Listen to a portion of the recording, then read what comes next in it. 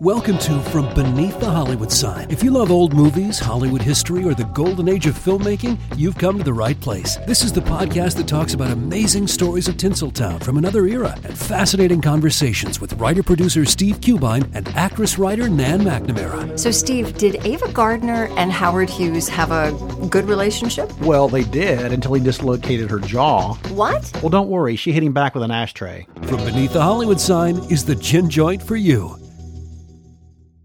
Want to learn how you can make smarter decisions with your money? Well, I've got the podcast for you. I'm Sean Piles, and I host NerdWallet's Smart Money Podcast. Our show features our team of nerds, personal finance experts in credit cards, banking, investing, and more. And they'll help you make the most of your money while cutting through the clutter and misinformation in today's world of personal finance. You'll get clarity on strategies to help you build your wealth, invest wisely, shop for financial products, and plan for major life events. Listen to NerdWallet's Smart Money Podcast wherever you get your podcasts.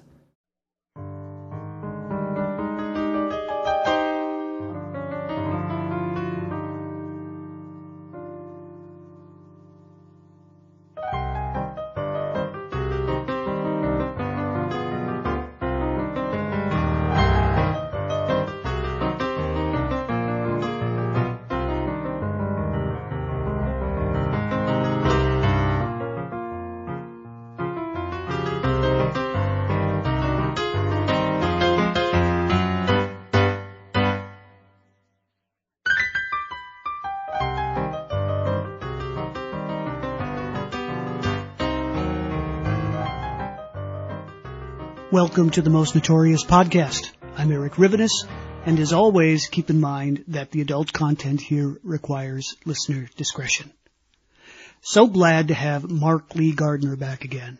A scholar of the old American West, Mark has authored some wonderful books, including To Hell on a Fast Horse, a book about Billy the Kid and Pat Garrett, which we discussed a few months back. He's also written a book called Rough Riders, Theodore Roosevelt, His Cowboy Regiment, and the Immortal Charge Up San Juan Hill. As exciting as that sounds for a topic today, it won't be. Instead, he's here to discuss my favorite of his books, Shot All to Hell, Jesse James, The Northfield Raid, and The Wild West's Greatest Escape. So glad to have you back with me again. Oh, well, I'm happy to talk to you, Eric. This will be fun. So this is a story about a bunch of pretty famous Missouri outlaws who decide to, and probably against their better judgment, head north out of their element and rob a Minnesota bank. I'm eager to talk about the Northfield bank raid in detail with you, but before we get there, we should set the stage and talk about the men who decided to do it and the place where they came from. So let's start by talking about the state of Missouri, its political climate, pre-Civil War, during the Civil War, and post-Civil War, and how it affects the players in this story. What was going on in Missouri that made it such a hotbed of unrest? Well, it's part of its politics, so there's always the high emotions when it comes to that. But, it was politics combined with violence. For several years there had been heated controversy over, slave state in Kansas or free state. Missourians were crossing the border before the Civil War to vote in Kansas elections, again to determine whether it would be free or not. The majority rules, so if the majority of the people voted for slavery, it would be a slave state. So there was high feelings, high emotions about that issue, and it resulted in violence on both sides. And then it just got worse when the Civil War breaks out. And Frank James once said, you could be for the South and your neighbor's for Lincoln. So Missouri is one of those really bitter battleground states where you have populations that came from the South, Kentucky, Virginia, and you have others that are strong supporters of the Union. I think one of the interesting things is that Cole Younger's father, who was murdered by federal troops, was actually a Unionist. He had slaves, but he believed the war would tear the country apart, and he was right. So here was a man that didn't want war, but was caught up on it, killed, and it leads to, of course, his sons. If your father's killed by Northerners, who are you going to fight with? You're not going to fight with the guys that killed, your father. And the James family, they were from Kentucky, definitely Southerners, very strong Southern partisans. and they got caught up in this, swirling violence, and bloodshed, and brother against brother. It's a cliche, but it was really true. And it was neighbor against neighbor in Clay County, Missouri, where these guys were from. So let's get to the gang. I want to start with the younger brothers, because this is, in my opinion anyway, more of a story about the younger brothers than it is about Frank and Jesse James. What would you say about that? Oh, I don't know. I mean, the Youngers certainly are a very interesting family, and there's three brothers together, and Jesse and Frank, are two brothers. I mean, I look at it as a story of brothers, really. So I don't know. I mean, I guess that's interesting that's what you took from it, and I can see that. But anyways, to get to the younger brothers, I mean, they came from a very prominent family, and their father was a merchant and owned a lot of land. He was a slave owner as well. And during the war, that family is pretty much destroyed. I mean, their siblings, their mother is harassed because the Federals believe they're harboring the younger brothers, at least Cole, who is definitely fighting, with the bushwhackers, and then eventually brother Jim, who's the next in order there before Bob. Bob's too young really to take part in anything in the war, but the younger brothers, as Bob would say later, had there not been a war, we would have turned out completely differently. I mean, we would have been probably apprenticing in our dad's store. But the war changed everything for us, and I think it did that to the James brothers as well. So if you don't mind, could you talk about each of the younger brothers individually? What they look like, their temperaments, etc. Yeah, Cole he's definitely the oldest. He's a little heavy set. By the time of the Northfield raid, they describe him as balding. He's starting to lose his hair. And, Jim, who's between Bob, Bob's younger, I think Bob's 21 or somewhere in there. Jim, at the time of the raid, is in California, and apparently Jim has kind of decided that he's done with the outlaw life, and he's, taking up legal pursuits, farming, ranching, what have you. But one of the interesting things I find about Jim is that he apparently suffered from depression. And it was one of these, I guess it's manic depressive. He had these dramatic mood swings. And Cole described it, and I thought it was a great description. He says Jim's either in the attic or the cellar, as far as his feelings. One minute he can be all excited and happy, and the next he's just down in the dumps. And I think that's kind of classic, depression. Is what it sounds. I'm not a psychologist, but that's what it sounds like to me. And then Bob is the handsome one of the family. He's very, very young, but his looks are just stunning. He's got a neat, small, trimmed mustache. He's too young to really take part in the Civil War, and he's also kind of the baby of the family that the other brothers feel like they kind of have to look out for. And one of the stories that's come down to us is that when Cole really didn't want to go to. Now I'll tell you this: Cole said a lot of things after he was caught, and it's real easy to craft a different narrative once you're captured, and to make yourself look better and to have better and more noble motives. But Cole claimed that he wasn't really up for going to Minnesota, doing this robbery at Northfield. But when Bob, who was a devoted follower of Jesse, when Bob, said, I'm going with Jesse, then Cole felt, I've got to go along. And apparently Cole sent a message to Jim that, we need to look after Bob and go along and make sure he's taken care of or nothing bad happens.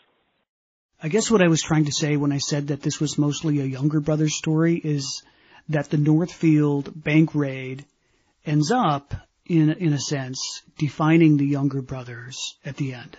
But the James brothers continue on in their adventures for a few years more. Does that make sense? Oh, yeah, you're absolutely correct. Yeah, I mean, it's, the younger brothers spend years in prison, but they're also probably the prison's biggest story. There's always articles. If you go through the historic newspapers, someone visited the Stillwater and saw the younger brothers, and, we can go into this a little bit later, but, they had all kinds of women that visited and fell in love with, the younger brothers, who they knew couldn't get out for years, but some of these women fought for their parole, which eventually came. And then, Bob dies in prison. So, yeah, I mean, it's their story is certainly their lives are ruined by the Northfield raid, and they spend most of the rest of their life, they go into prison as young men in 1876, and they don't come out until like 1902, the two that survive. So yeah, most of their adult lives are spent behind bars. You've already mentioned a bit about the James brothers' background. They're from Kentucky, you said. But can you talk more about their history? Yeah, again, it's not necessarily a well-to-do family, but it's a very respected family. Their father is a minister, Robert James, and he's very well respected within the communities there in Clay County. He's one of the founders of William and Jewel College in Liberty, which exists to this day. He meets an untimely demise. He goes to, like many others, he goes to California during the gold rush. And, there's different stories about why he left his family and went to California. Some say he went to preach the gospel to the men in the gold fields because there was a need of churches and religious men. He certainly could have gone because he had visions of riches for his family as well. One of the more ungenerous stories is that he went to California to get away from his wife, Sorelda, who was, a very strong-willed, cantankerous, and I've always been very sympathetic to the James boys' mother because I feel like had she been born in the 20th century, that she would have been much more accepted and not considered, so different or unusual. But being a strong-willed woman with very strong views and opinions and outspoken, she was very outspoken, to be that way in Civil War era Missouri was very unusual. And I think she was judged unfairly because of that, but that was the time. But like I said, I've always been sympathetic to her, and she was a big influence on her sons. The accounts we have is that Jesse took after his mother in his opinions and mannerisms, and Frank was more like the father, Robert James. So how do the James and the Youngers meet? Well, they probably, we know that Frank and Cole both fought under Quantrell, so we know that they met as bushwhackers under William Clark Quantrell's loose band of guerrilla fighters, partisan fighters in the Civil War. Cole, we know, certainly went to Lawrence and participated in the Lawrence Massacre, and probably Frank as well. Frank would never really talk much about, Frank James, there's lots of interviews with him, but he was very tight-lipped about his participation in those things, whether it was Lawrence, which is highly controversial and still is today, or Centralia or any other massacres that whether Quantrill or Bloody Bill Anderson was part of. We know that Frank and Jesse were part of the Centralia battle and massacre under Bloody Bill Anderson. But anyway, to get back to your question, these guys meet in the Civil War. Jesse's a guerrilla fighter by age 16 under Quantrill, then later Bloody Bill Anderson. Apparently, Frank and Cole, their friendship starts as bushwhackers. And Cole was never, he wasn't as tight with Jesse, because Jesse was younger. Jesse's born in 47 and Frank's born in 43 and just closer in age. There's only a year difference between Cole and Frank. So it's natural, that they would be friends. And I think you can relate to that as anybody that has siblings. Sometimes you'll have a buddy and his brother you're not really as much buddies with as you are the other brother. So I think that's the way it was with Cole. He was tight with Frank, wasn't quite as close to Jesse. So please feel free to correct me if I'm wrong, but after reading your book, my impression is that the James brothers were a little more hot-tempered than the younger brothers in their interactions. Would you say that's true? Well, I don't know, not necessarily. I think that's Jesse is considered more ruled by his emotions, hot-headed, and very strong opinions, outspoken. Frank, was quieter and apparently very calculating. One relative of the James brothers said, Frank's the one that did the planning and Jesse's the one that did the execution. But here's some interesting comparisons. Frank is very well read, is known to quote Shakespeare quite often, in fact, to the point of obnoxiousness. One of the gang members said that, we ought to be looking out for the Pinkertons instead of citing, spouting off Shakespeare all the time. But Jesse was a vociferous reader of the newspapers, and again, he had strong political viewpoints, and he's the one that consistently wrote letters to the newspapers that were published, when they were outlaws and on the run.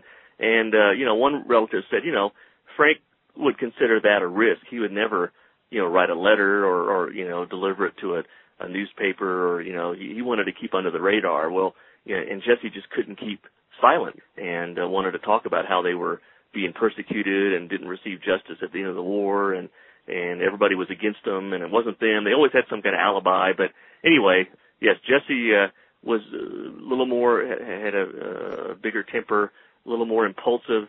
But the other thing that you have to say too is that apparently the gang members liked Jesse better than Frank for those reasons. I mean, Jesse was just gregarious, had a better personality, and he was fun, told good stories, usually about himself.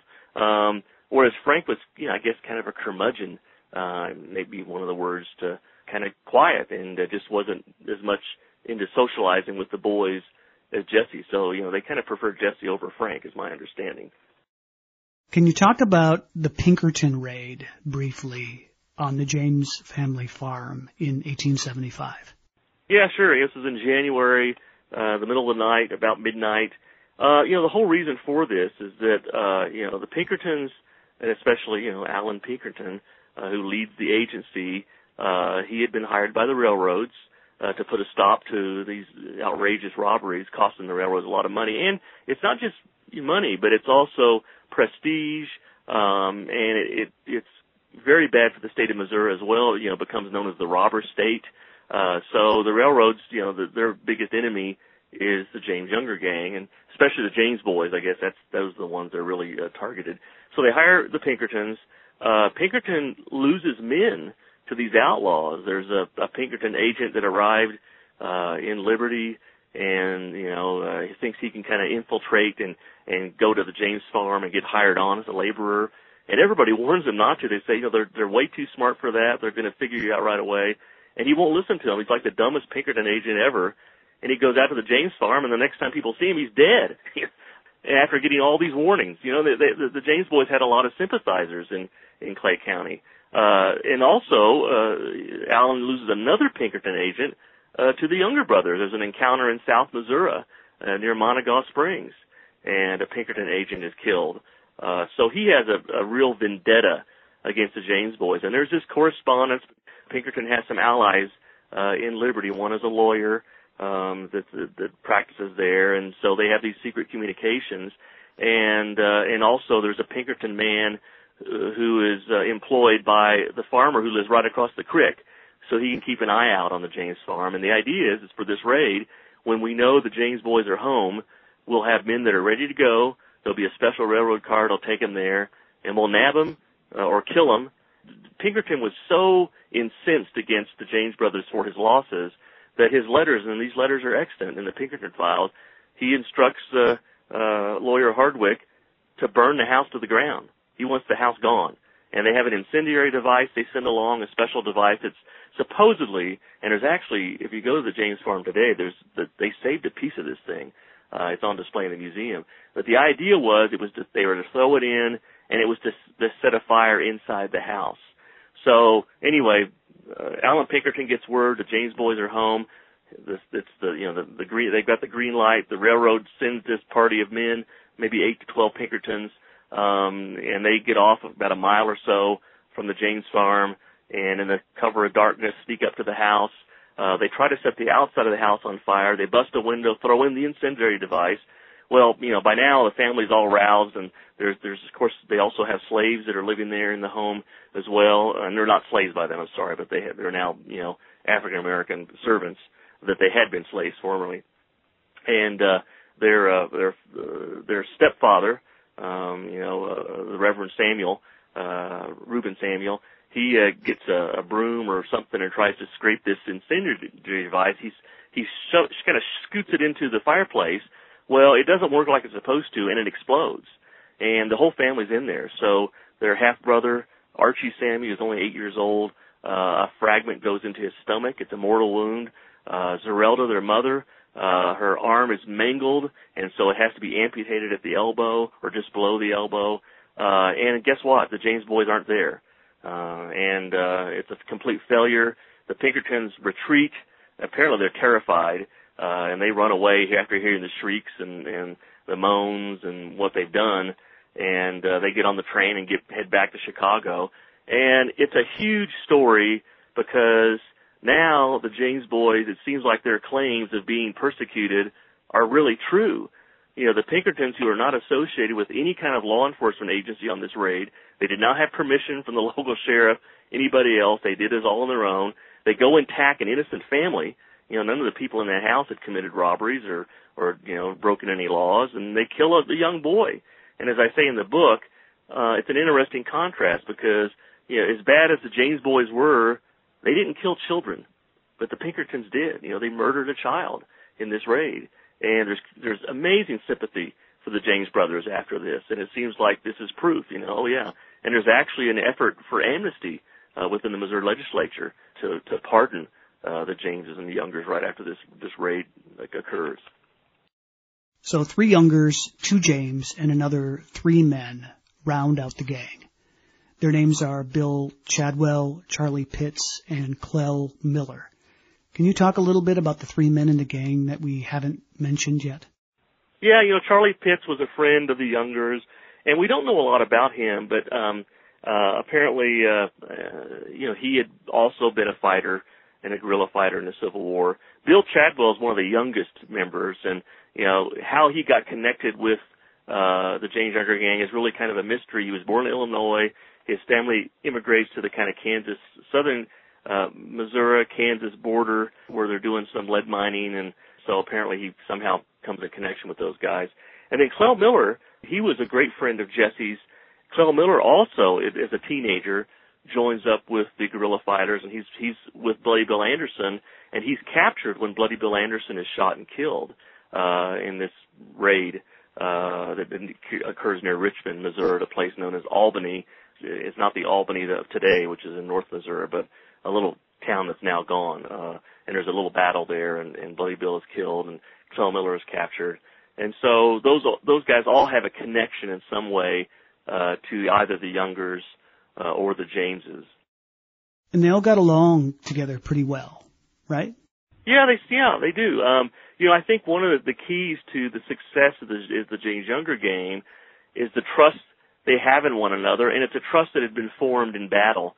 I mean, when you serve in a very violent war and you see awful things together, there's this bond. And I think a lot of military veterans talk about that. I mean, whether it's, you know, watch the World War II miniseries Band of Brothers. I mean, these guys, what they went through together cements them, and they remain close for the rest of their lives because they had this intense connection. And I think that was the key to the James Youngers. These guys had all fought. They'd all lost the war, but they'd all been part of these bushwhackers, these guerrillas, that literally had to survive in the woods and constantly, you know, whether it's a surprise attack against the Federals and then hiding out from the Federals, but against amazing odds, they're able to kind of hold it together and live. So, and they did it by working with each other, and they depended upon each other. So when you go through something like that, they know that it doesn't matter how many people are shooting at them in the street at a bank robbery, they're not going to abandon the guys, their friends, their compatriots that are in that bank.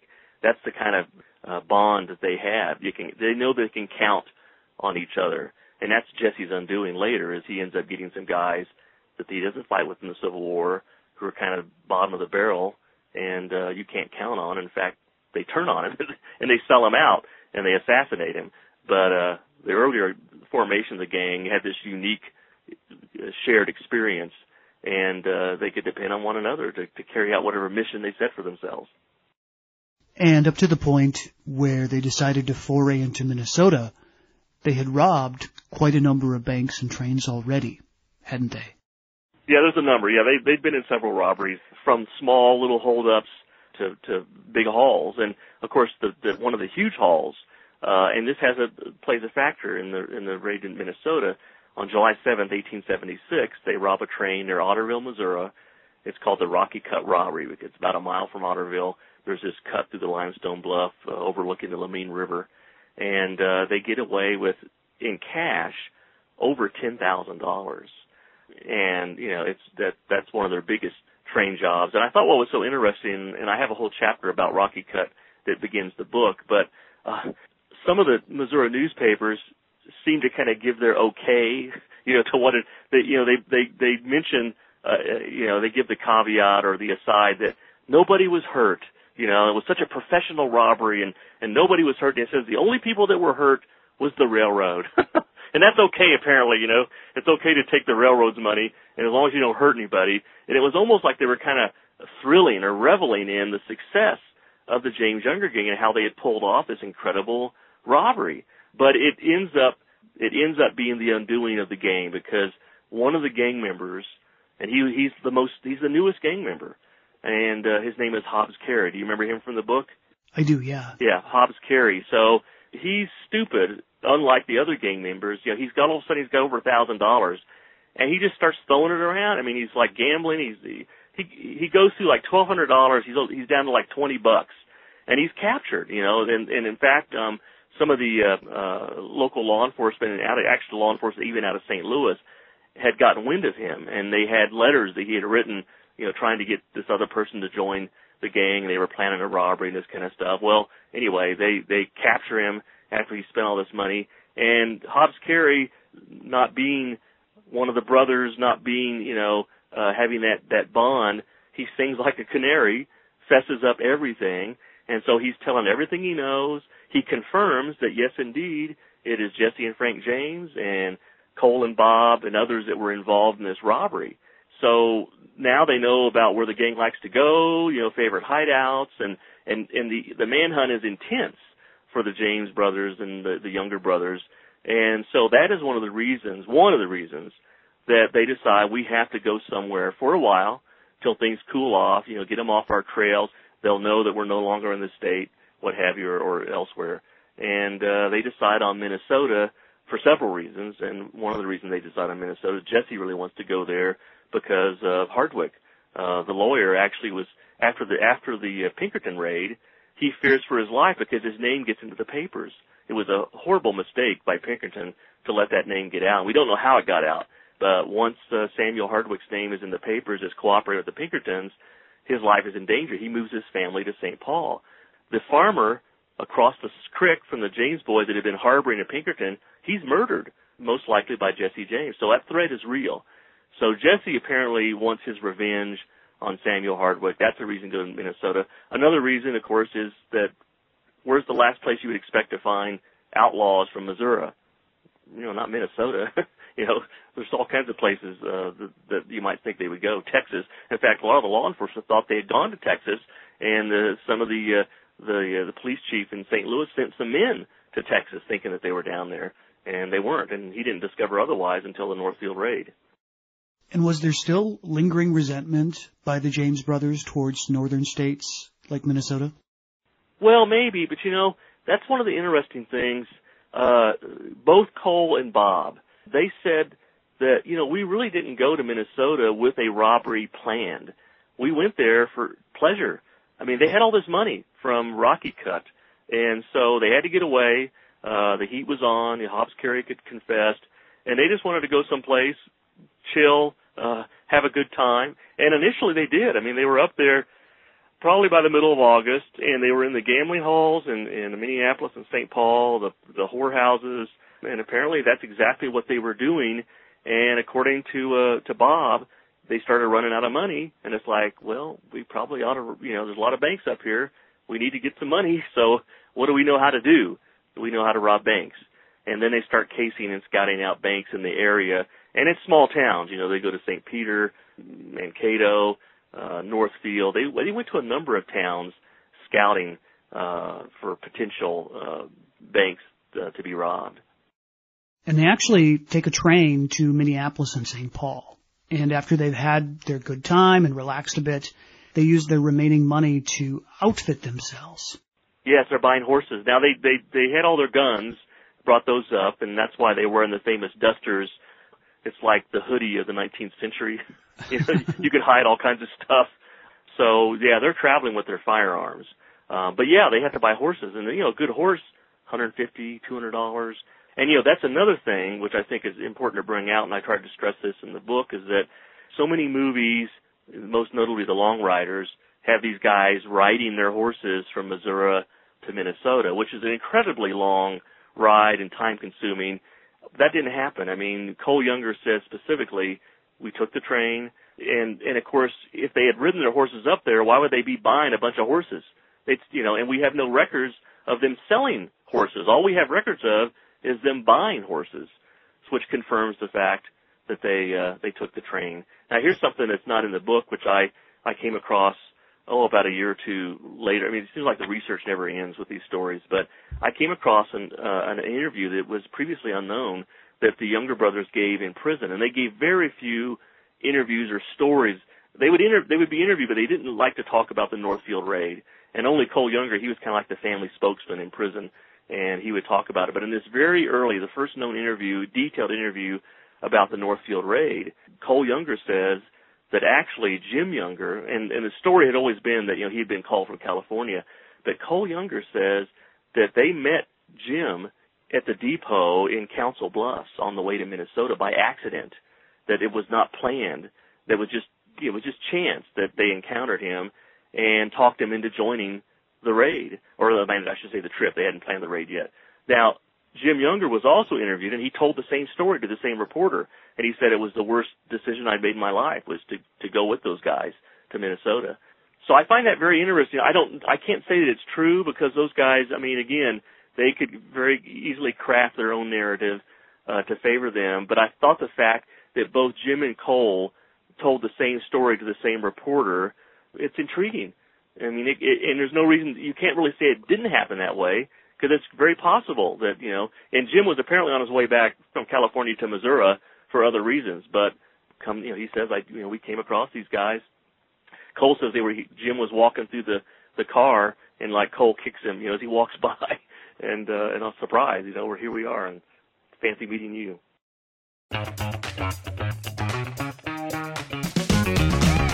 Hey there, I'm Dylan Lewis, one of the hosts of Motley Fool Money. Each weekday on Motley Fool Money, we talk through the business news you need to know and the stories moving stocks on Wall Street. On weekends, we dive into the industries shaping tomorrow and host the experts, authors, and executives that understand them. Tune in for insights, a long-term perspective on investing, and of course, stock ideas. Plenty of them. To quote a listener, it pays to listen. Check us out and subscribe wherever you listen to podcasts. I'm Jane Perlez, longtime foreign correspondent and former Beijing bureau chief for the New York Times.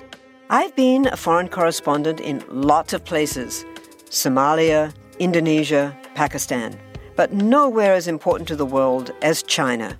China is not dropping anti-democratic paratroopers into Montana. But of course, we did see things like the weather balloon / spy balloon riveting the whole country for a week. This is Face Off, an 8-part series in which we'll take you behind the scenes to key moments in the tumultuous U.S.-China relationship. We'll speak with a diplomat, a spy, a tech reporter, a U.S. admiral, even Yo-Yo Ma. Plus, my pal and noted China historian Rana Mitter joins the conversation. We'll look at what's driving the two nations apart and explore whether anything can help bring them back together. Face Off launches April 9th. The storm broke in Chattanooga one night in 1906 when a young woman was the victim of a violent crime. From that moment, the city knew no peace for 4 furious years. At the center of the storm was the notorious inmate Dave Edwards, who was awaiting trial on murder charges. After a high-profile case threatened to go cold, the desperate county sheriff did the unthinkable by freeing Dave Edwards from jail and deputizing him to track down the fugitive. Grievous Deeds, 4 Years of Fury in Chattanooga, Tennessee, written by Kimberly Tilley, narrated by Samuel Burst, is the most amazing true crime story you've never heard. Listen to Grievous Deeds, the audiobook, available on Audible, iTunes, and Amazon. Some of us love history. Others used to or never did because history was presented as nothing but the rote memorization of names, dates, and facts. Basically, the story got left out, and that made history kind of suck. My name is Greg Jackson. I'm a university professor with a PhD in history, and bringing history to life is my passion. That's why I created my podcast, History That Doesn't Suck. I want to teach you everything you need to know about U.S. history, but I do so through stories. Let me tell you about George Washington begging his men not to mutiny against Congress, Clara Barton saving Union soldiers amid enemy fire, enslaved Frederick Douglass risking his life for liberty, and about so many other figures as their real experiences make industrialization, social movements, and even congressional debates and tax policy come to life. Subscribe to History That Doesn't Suck today, and join me, Professor Greg Jackson, every other week for a new episode, where I'd like to tell you a story. One thing that struck me as I was reading your book, they really drew attention with their outfits, didn't they? Their long matching dusters and their swagger really made them stick out wherever they went. They did, yeah. And they talked different. They were from Missouri and had peculiar words for things, and apparently the social norms or etiquette they didn't follow at all, I guess. In fact, some of the hotels they stayed at, the people that worked there, they noticed and thought, these guys are different, they're strange. And I think that's so funny or interesting, because guys that are supposedly, quote, hiding out, for somebody hiding out, they sure drew a lot of attention to themselves. I mean, like I say, in their mannerisms, the way they acted, the way they were throwing money around and different things. I mean, they were having a high old time in Minnesota, but I guess they were so confident that they wouldn't be recognized and nobody would know who they were. And, these guys always had a great story about who they were when people asked. We're a bunch of guys off to the Black Hills to do some mining, or we're stockmen, cattlemen, or we're land buyers. I mean, and it just seemed, I guess, to the people at the time, okay, that makes sense now, and they just dismissed it then as, okay, well, now we, certainly they did draw attention to themselves, but once they gave their story, it's like they didn't think anything more about it. So after some internal gang debate, including discussing the casing of a bank in Mankato, Minnesota, they finally decide on the First National Bank in Northfield, Minnesota. Why did they pick this bank, and why did they pick Northfield? Well, let me back up just to Mankato for a bit. Apparently, they did decide initially on Mankato. So they were beginning the robbery there's 3 banks in Mankato, by the way. And they're beginning the robbery, and there's a bunch of people standing around outside the bank. And these people turn around and start kind of like gesturing towards, the men that are riding in the robbers. And it scares them off. So they back off, and apparently they try a second time, and again, the crowd is gesturing towards these men on horseback, and they think that something's up. And one of the reasons why they think that is earlier in the day, a man in Mankato did recognize Jesse James. He claimed to be from Clay County, said he had played cards across the table from Jesse, and he actually went into one of the banks and said, I just saw Jesse James, you better watch out. And the guys, of course, thought he was crazy. What would Jesse James be doing up here? And, they forgot about this loon that came in with this wild story. So they're scared off by this large crowd of people on the streets when they want to commit this robbery. As it turns out later, and this is so, it's almost comical, but it fits in so well with what was going on to them in Minnesota. These guys, if anything, they knew good horse flesh. They weren't just buying nags in Minnesota. They bought the best horses that money could buy. And so not only did dusters draw attention, their height, their swagger, their good looks, but the horses. And so the people in Mankato were pointing, look at those good horses that these guys are riding. And at that time in Minnesota, and I discussed this in the book as well, it was odd to see horsemen, a man on a horseback. People that traveled in Minnesota, you were in a buggy, a farm wagon, you weren't a single guy on a horse, especially a really nice horse. So that's what scared them away. People were pointing at the horse. And also apparently there was some kind of director's meeting or some kind of meeting at the bank that drew all these people, but they were just looking at the nice horses and had no suspicion whatsoever that they were looking at the James Younger game. So to get back to your question, so they're scared off of Mankato. They got to rethink this. Other towns they go to, for whatever reason, the bank, it's too small a town, blah, blah, blah. Northfield, what's appealing, several things are appealing about that. One is that there's only one bank. So unlike Mankato, where they say, well, the money's divided between 3 banks in Mankato, if Northfield only has one bank, then all the money is in that bank. The other thing that was appealing, and these guys really did their research and they cased things. In fact, they found these news clippings on dead gang members in Northfield on Clell Miller's body.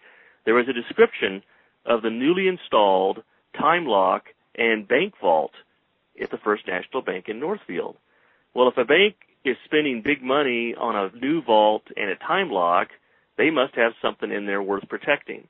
The third reason for Northfield, and this again they learned, one of the investors in the bank was a man named Adelbert Ames. Adelbert Ames had been a Union general in the Civil War. He was governor of Mississippi. This is during Reconstruction, and he was definitely a radical Republican. And of course, Jesse, being the strong Southern partisan and still, kind of fighting the war in his mind anyway, this makes it perfect. Not only do they have lots of money, but we got this radical Republican's money is in there as well, and that's going to make great headlines. Jesse loved being in the papers. So it was no question then, okay, it's got to be Northfield. So that's why they decide to go to Northfield, Minnesota, and rob the bank on September 7th, 1876. So where was the bank in town? What did it look like, and who worked there? Well, it was a very unimposing structure. It's on Division Street. It's about a block off the town square, which is known as Mill Square, and it's known as Mill Square because right on one side of the square is the Ames Mill. Again, this is the family of mills invested in by their father as well as Adelbert's brother and Adelbert. That's why he goes to Northfield, because the family has this mill. Anyway, so it's like a 2-story building, but the bank is only on the first floor. It's a very narrow room that goes all the way back to the back of the building. It's got the vault. It's got a kind of an L-shaped counter, a tall bank counter, and there's glass on both sides of the counter. There's an opening in the middle at the tip of the L, I guess, where the elbow is. There's an opening there where the teller would greet customers, that kind of thing. But it didn't look anything like, some of the movies that got this beautiful bank building, lobby. No, it was very simple, and you wouldn't have thought there'd be much money at all. But I guess not unlike lots of banks in the 19th century, in the 1870s. So again, unimposing, right on Division Street, which is the main street, kind of a north-south street in Northfield, and just a block off of Mill Square. And, of course, the mill is there because of the Cannon River, which flows right through the town. So there's a man named Joseph Lee Haywood who works at the bank, and he becomes a pivotal character in this story. Can you talk a little bit about him? Yeah, sure. Yeah, there's just a few employees in the bank. So Joseph Lee Haywood is actually the treasurer, and he's also the treasurer at Carleton College. He has several positions. Treasurer at Carleton College. He's the treasurer at the bank. You also have an assistant to the treasurer, and that's Frank Wilcox. And the actual teller, his name is Alonzo Bunker. So there's only 3 men in there taking care of business. What is an odd occurrence or coincidence or irony, Haywood wasn't supposed to be the cashier at the bank, but because the actual cashier was gone, the cashier had taken his wife to Philadelphia for the big Centennial Exposition. So that makes Haywood the acting cashier, and he's going to be sitting at the acting cashier's desk. And Haywood is to take his family. As soon as the cashier gets back from Philadelphia, then Haywood's going to take his family. That's the plan, to see the Centennial Exposition. So Haywood, and we're going to talk about why this is such a serious thing, Haywood, really shouldn't have been in charge that day, but because the cashier's gone, then Haywood has that role. So what was the gang's plan that morning? What were they going to do, and how were they hoping it would turn out? So the plan was there are going to be 2 men that are going to ride, see, you can't have all 8 guys together because that draws too much attention. So they go into town in parties of 2 or 3, and then when they approach the bank, it's the same way. So you're going to have 2 to 3 men that are going to be riding up and tying their horses in front of the bank. And those men that go into the bank, there's 3 of them, that's decided on is going to be Frank James, it's going to be Bob Younger, and Charlie Pitts. Those are the guys that are going to go in the bank. Following them, 2 men, Clell Miller and Cole Younger. And their job, basically, they're just going to be out on the street. Cole Younger's going to get off his horse like he's tightening the cinch. I mean, they're just there in case something goes wrong, then they're backup. And then coming behind them is going to be Jesse James, Jim Younger, Bill Chadwell, and they're going to hang out in Mill Square. And again, they're just there. They're not going any farther. They're just hanging out there in case something goes wrong, and they can be very close and quick. I mean, they're also protecting an escape route. The idea is they're going to go back across the bridge of the Cannon River, which is right next to the Ames Mill, and that's going to be their escape route out of town and takes them right into the big woods, which no longer exist today. So that's kind of the setup that they have decided upon to begin the robbery. It starts about 2 o'clock in the afternoon. So as Frank James, Bob Younger, and Charlie Pitts are inside the bank, the people outside start to get suspicious of the gang members guarding the street, and things quickly begin to go wrong. Yes, because, again, they're noticing these men on horseback, and even though they're not together initially, they see these guys. It's not a big town, so they're seeing them in different places in town. The dusters that they're wearing, and the newspapers consistently describe these as fine linen dusters, and I've seen the only surviving duster that was picked up in the bank. It's at the Minnesota Historical Society, and it indeed is a very fine weave. It's a very nice, supple material. But one of the townspeople said they almost looked like they were wearing uniforms because they all had identical dusters. So when you get 3 or 4 together and they're all wearing the same kind of duster, they're all on horseback, it does draw attention. And in fact, one man did go to the man who had been, I don't know if he's the former constable or had been a constable, and he said, these guys, I don't know what's going on, but I'm a little suspicious of what they're intending. He says, oh, no, these guys are stockmen, and I already found out all about them, and don't worry, this kind of thing. Well, it turns out he should have been worried because he swallowed the same story they'd been telling to everybody else. So automatically people are suspicious, and in fact, some of them start to think that these guys might be going to rob the bank. And one of the hardware store owners, he decides, and his name was Alan, he decides he's going to follow these guys that went around the corner and see what's going on. It just doesn't seem right. And as he approaches the bank, he gets to the bank door. And by this time, the 3 men are inside, Frank James, Bob Younger, and Charlie Pitts. And already, they've begun their assault. Give us your money. Who's the cashier? All this kind of stuff.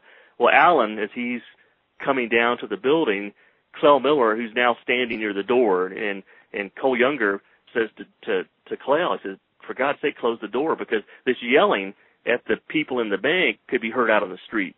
And he says, close the door. And so Clell's standing next to the door, and as J.S. Allen comes up to the door, Clell grabs him, and he says, don't you yell, And he's holding tight, and Allen, scared, pulls away, breaks free, and takes off running back for the corner and back to Mill Square.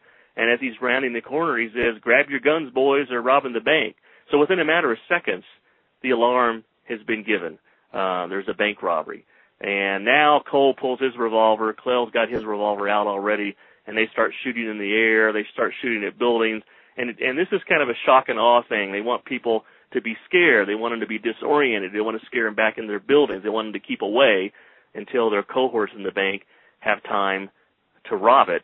And then once they start firing their guns, then all of a sudden galloping out of Mill Square are Jesse, Bill Chadwell, and Jim Younger, and they're firing their guns into the air, and they go racing around the corner, and they station themselves up and down the street, firing again to scare off the citizens. Anybody that steps out of a doorway, anybody that pokes their head out of a window, they get a gunshot, near them. So you've got all kinds of bullets, flying through the air, black powder smoke, and while this is going on, the townspeople are running to there's 2 hardware stores on Mill Square, and that's where you buy guns in 1876, is the hardware store. There's not really gun stores, there's hardware stores that sell guns and ammunition. And so the employees in the hardware stores start setting out guns on the counter, boxes of ammunition, and pretty soon it's going to be a deadly barrage of gunfire coming from that corner of Mill Square at the robbers that are racing back and forth on the street. And there just happens to be a young man on summer vacation from college in Michigan, a man named Henry Wheeler, sitting right across the street from the bank in front of a hardware store, I believe. Yes, it was a drugstore, actually, because his father was a druggist. And, and at the very beginning, he's also suspicious. And he sees what happens with J.S. Allen. He sees Clell Miller grab him, and he steps up from his chair, and he yells, "They're robbing, it's a robbery, they're robbing the bank." And, of course, Cole Younger turns right around and fires near him to scare him away. And, yes, Henry Wheeler goes racing back into the building, and then he sneaks around to the hotel, which is also facing Mill Square down the street, and because he knows that there's a gun there. It's a Smith carbine, which was used by the cavalry in the Civil War. It takes a paper cartridge, but it's a breech loader, not a muzzle loader. So it's fairly quick to load and to aim and to fire. And so he sees a buddy that's at the teller's desk, says, "Hey, you still got that carbine?" And he grabs it, and he only had a few rounds, and he races upstairs in the hotel, and his window has an excellent view of Division Street and the First National Bank and the robbers. So you're going to have him in a very good position to cause mayhem with the outlaws. And then, of course, from that corner on Mill Square, there's men that come from the drugstores, and they've got shotguns, they've got revolvers, but one man also has I think it's a Remington rolling block rifle. And, again, it's a single shot, and he's able to do deadly damage on the robbers and their horses as well. And I think that's the whole key to the Northfield raid. You've got revolvers, handheld revolvers, versus long arms.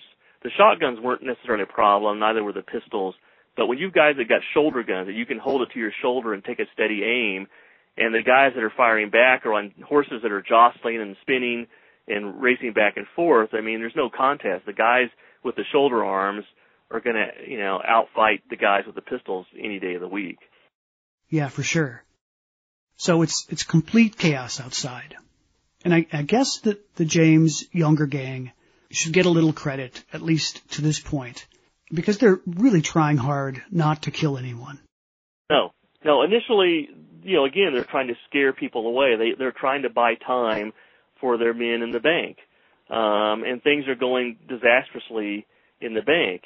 Frank James is shouting, "Who's the cashier?" And then he sees the nameplate, the cashier. "You're the cashier, open the safe." Well, Joseph Lee Haywood, I mean, this would never happen today because every employer of people in a credit union or bank, they're going to say, don't risk your life, whatever they want, do whatever they say, give them the money, but don't risk your life over the money in the bank.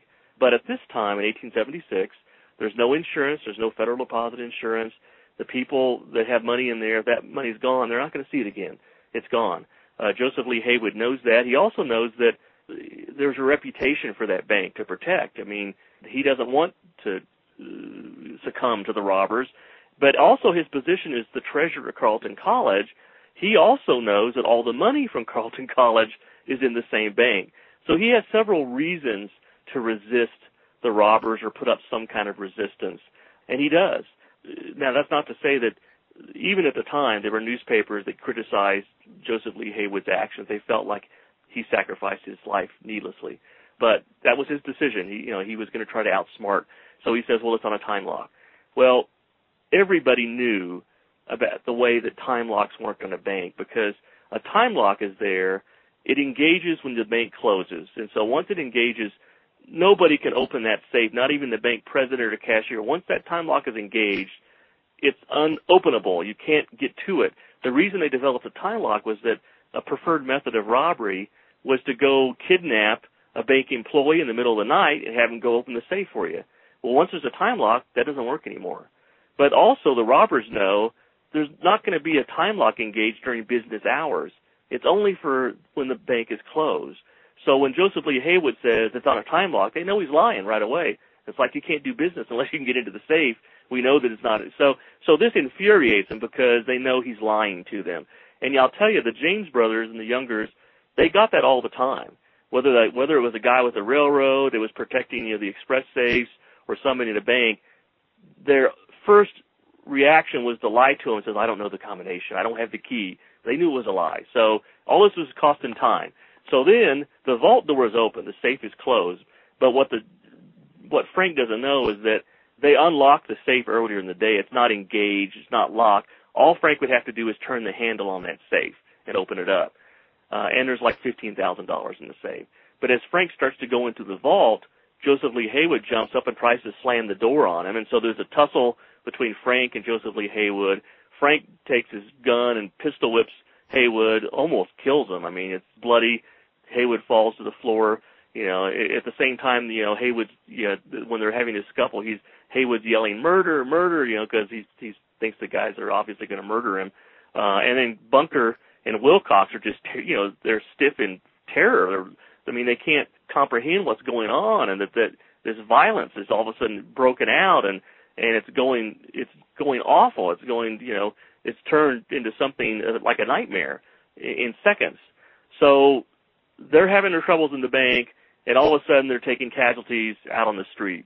Clell Miller is shot by Henry Wheeler, who's up in the hotel room, and it's a fatal shot. Cuts his artery, and he bleeds out within seconds.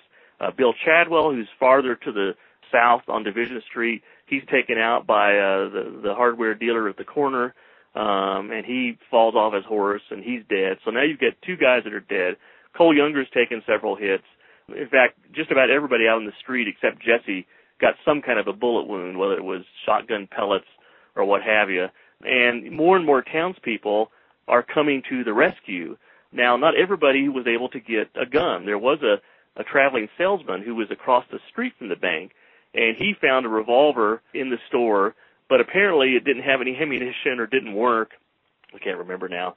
But he has this pistol, and he knows he can't hurt anybody with it. But what he does is when a robber comes riding by, he jumps out of the doorway, points his revolver, and he shouts, "Now I've got you." Well, that gets the attention of the robber. He spins around and shoots at him as the salesman ducks back in, and he does that several times.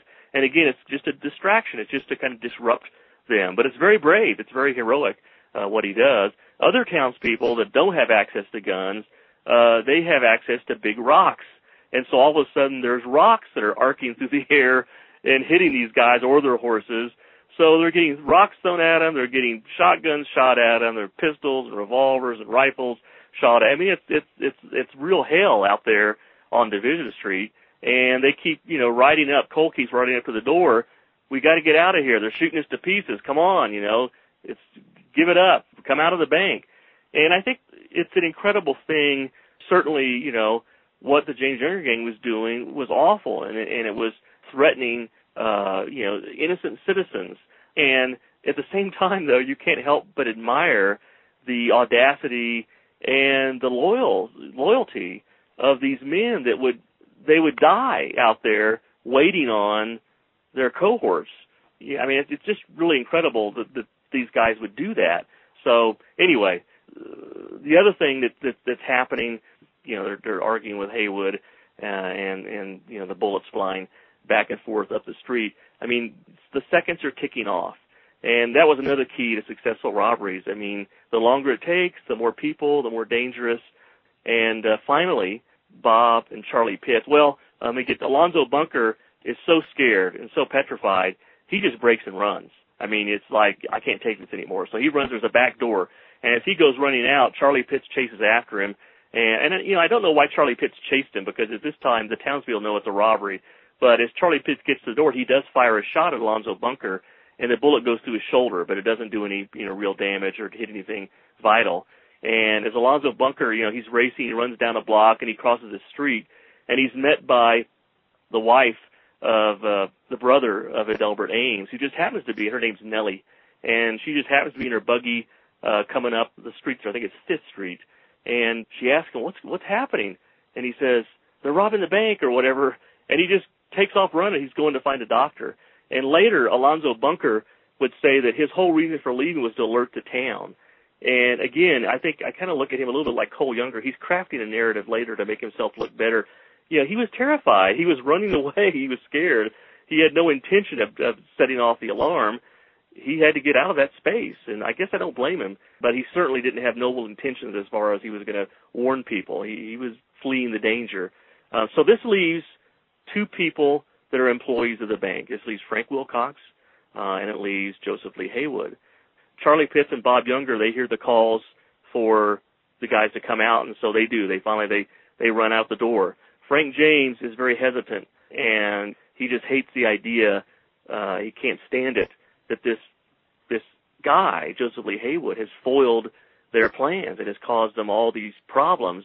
So as he crawls over the counter, and by the way, all the robbers had jumped over the counter as opposed to going around the side. They'd all jumped over the counter.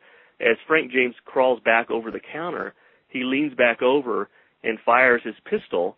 And some accounts, in fact, Frank Wilcox, who is the only eyewitness to this shooting, other than Frank James, in one of his first interviews, he says that Frank fired once at close range and missed Joseph Lee Haywood. And then he fired a second time, and the bullet went right into Haywood's brain, and it kills him. He's murdered. And then Frank James runs out the bank, grabs a horse. At the same time, Bob Younger, he was racing for his horse, and Cole Younger's out in the street, and there's men there's stairways that lead down to the front of the building there at the corner, and there's men firing from around the stairway. And so Cole Younger says, "Get that SOB that's shooting from the stairway." So Bob Younger's, they're having kind of a little cat and mouse game and ducking heads back and forth. And Bob Younger, of course, gets an awful shot from Henry Wheeler that just shatters his elbow. And, some of the things, the eyewitnesses, again, they were amazed. But this might take some guy out when you get your elbow shattered. But he just changes hands with his revolver, and he just starts shooting left-handed, and like nothing had ever happened. So there's this duel going on up the stairs, but finally the gang, as Frank comes out, they're getting on the horses. One of the horses has been shot, and they start to ride away, but they forgot about Bob. And Bob says, "For God's sake, don't leave me, boys." And Cole Younger apparently races back in his horse and grabs Bob and pulls him up behind him. And the gang rides out of town down Division Street, leaving 2 men dead in the street. Everybody's got wounds except for Jesse. And apparently Frank was hit as he comes out of the bank or is trying to get on his horse or what have you. But it's a complete disaster. These guys are bleeding, racing out of town. And plus, they don't get to go out of town the way they wanted to. They wanted to cross the Cannon River, and they wanted to go to the telegraph office on the other side and cut the telegraph lines. Well, now they can't do that. The men at the corner keep that avenue's been closed off. So they're going out a different way. Before they can cross the river, they have to go all the way to Dundas downstream. And one of the interesting things is that they did try to telegraph warning to Dundas that there had been a robbery and they were escaping in their direction. But I guess the telegraph operator, there was only one in town, was out to lunch. So he missed the message. And it would be a comedy of errors for the next 2 weeks as they hunt these guys as they're trying to escape Minnesota. And there was another townsperson murdered, killed by Cole Younger, right? Yeah, there was a recent Swedish immigrant named Gustafsson, and as the robbery is progressing and all this activity is going, all this gunfire, commotion in the street, of course, again, people are coming out of the woodwork to see what's going on. And Gustafsson and several others, and this is the story, and there's a lot of debate about this, but apparently at the other end of the block and around the corner, there was a saloon down below this building, and there were several men in there. And when they start hearing the commotion, the gunfire, they all go racing out to see what it is. And Gustafsson apparently comes up the stairs and runs right towards Division Street. There's Cole Younger, and Cole Younger shouting for people to get back and stop and firing. But also by this time, they're actually shooting to kill people too. I mean, they're firing with intent because they want to escape with their lives, and now everybody's a threat, all these citizens. And Gustafsson, who they say didn't understand English well or whatever, didn't heed the warning, and Cole Younger just shoots him dead in cold blood there on the street. And I'm sorry, he didn't shoot him dead, but he hits him, and it paralyzes him. I mean, it's a shot to the skull, and it knocks him flat. And then later, after the gang has fled, Gustafsson gets up and races to the Cannon River, washes his wound, but he'll die a few days later. Again, it's a mortal wound. I guess there's swelling of the brain, and after a day or two, he's starting to talk gibberish and nonsense and succumbs to that head wound. So the interview with Mark was long and thorough, too long for a single episode. So I decided to break it into two. Today was an introduction of the gang, their reason for being in Minnesota, and the raid itself. Next week, we'll focus on the chase and what happens to the rest of the gang members. In the meantime, if you want to read ahead, go grab his book, again called Shot All to Hell, Jesse James, the Northfield Raid, and the Wild West's Greatest Escape, to prepare for next week's episode. So I'm going to top off this part 1 episode with a song performed by my guest, Mark Lee Gardner, a song called Cole Younger. It was written in the 1870s or 80s, not long after the fateful and disastrous trip to Northfield. So please enjoy. And this, by the way, has been the Most Notorious Podcast, broadcasting to every dark and cobwebbed corner of the world. I'm Eric Rivenis, and have a safe tomorrow.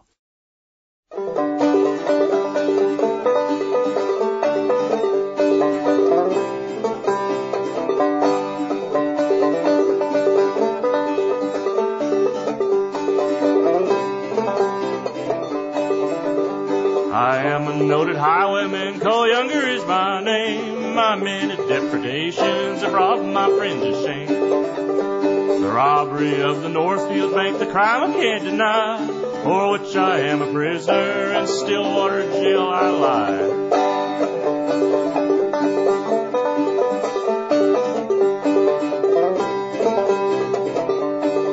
There was a California miner, the truth now I will tell, who had $30,000, his name was Brigham Bell. I robbed him of his money, and I sent him on his way, for which I will be sorry until my dying day.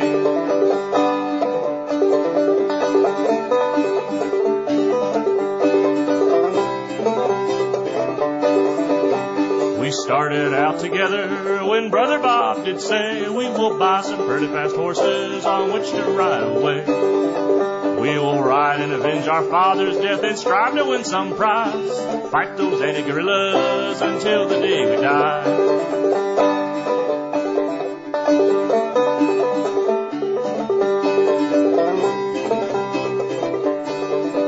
Then we started for old Texas, that good old Lone Star State. But on the Nebraska prairies, the James boys we did meet. With guns and knives and revolvers, we all sat down to play. Drinking of good liquor, boys, I passed the time away.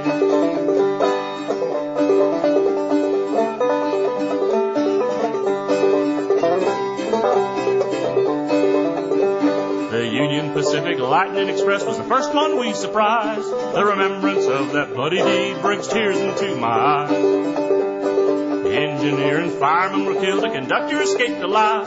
We left their bodies moldering beneath Nebraska's skies.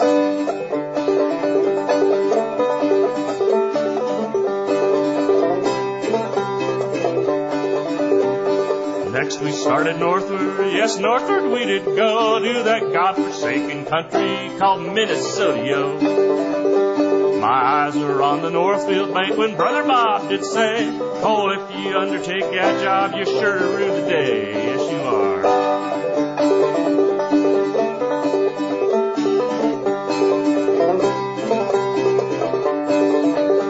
We stationed out our pickets, and to the bank did go, and there upon the counter I made my fatal blow, saying, hand out your money, and that without delay. We are the noted younger men and have not long to stay.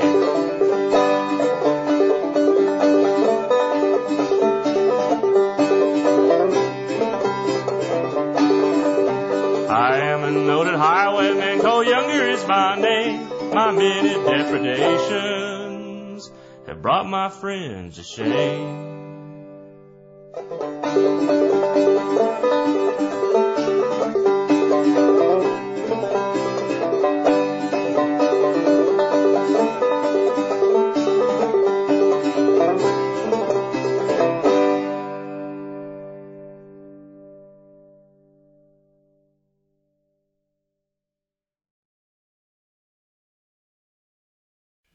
Hello, my name is Matt, host of the Pirate History Podcast. Pirates rank among the most mythologized and romanticized of all historical figures. It can become easy to forget that pirates were real people that had real-world concerns. If you like tales of high-seas adventure, daring do, and also want to learn more about who Blackbeard supported to be king, you can learn more about all of that at the Pirate History Podcast. Let Mysteries at Midnight be your destination for detective whodunits and captivating mystery stories. You'll hear classic stories like Sherlock Holmes, Agatha Christie's Poirot, and short tales from H.G. Wells, Charles Dickens, Edgar Allan Poe, and others. I'm Christopher, and I read these classic stories in the soothing style of a bedtime story, so you can listen to them in bed when you drift off to sleep. Search for Mysteries at Midnight on Apple Podcasts, Spotify, or your favourite podcast app, and follow and subscribe so you don't miss out on new episodes.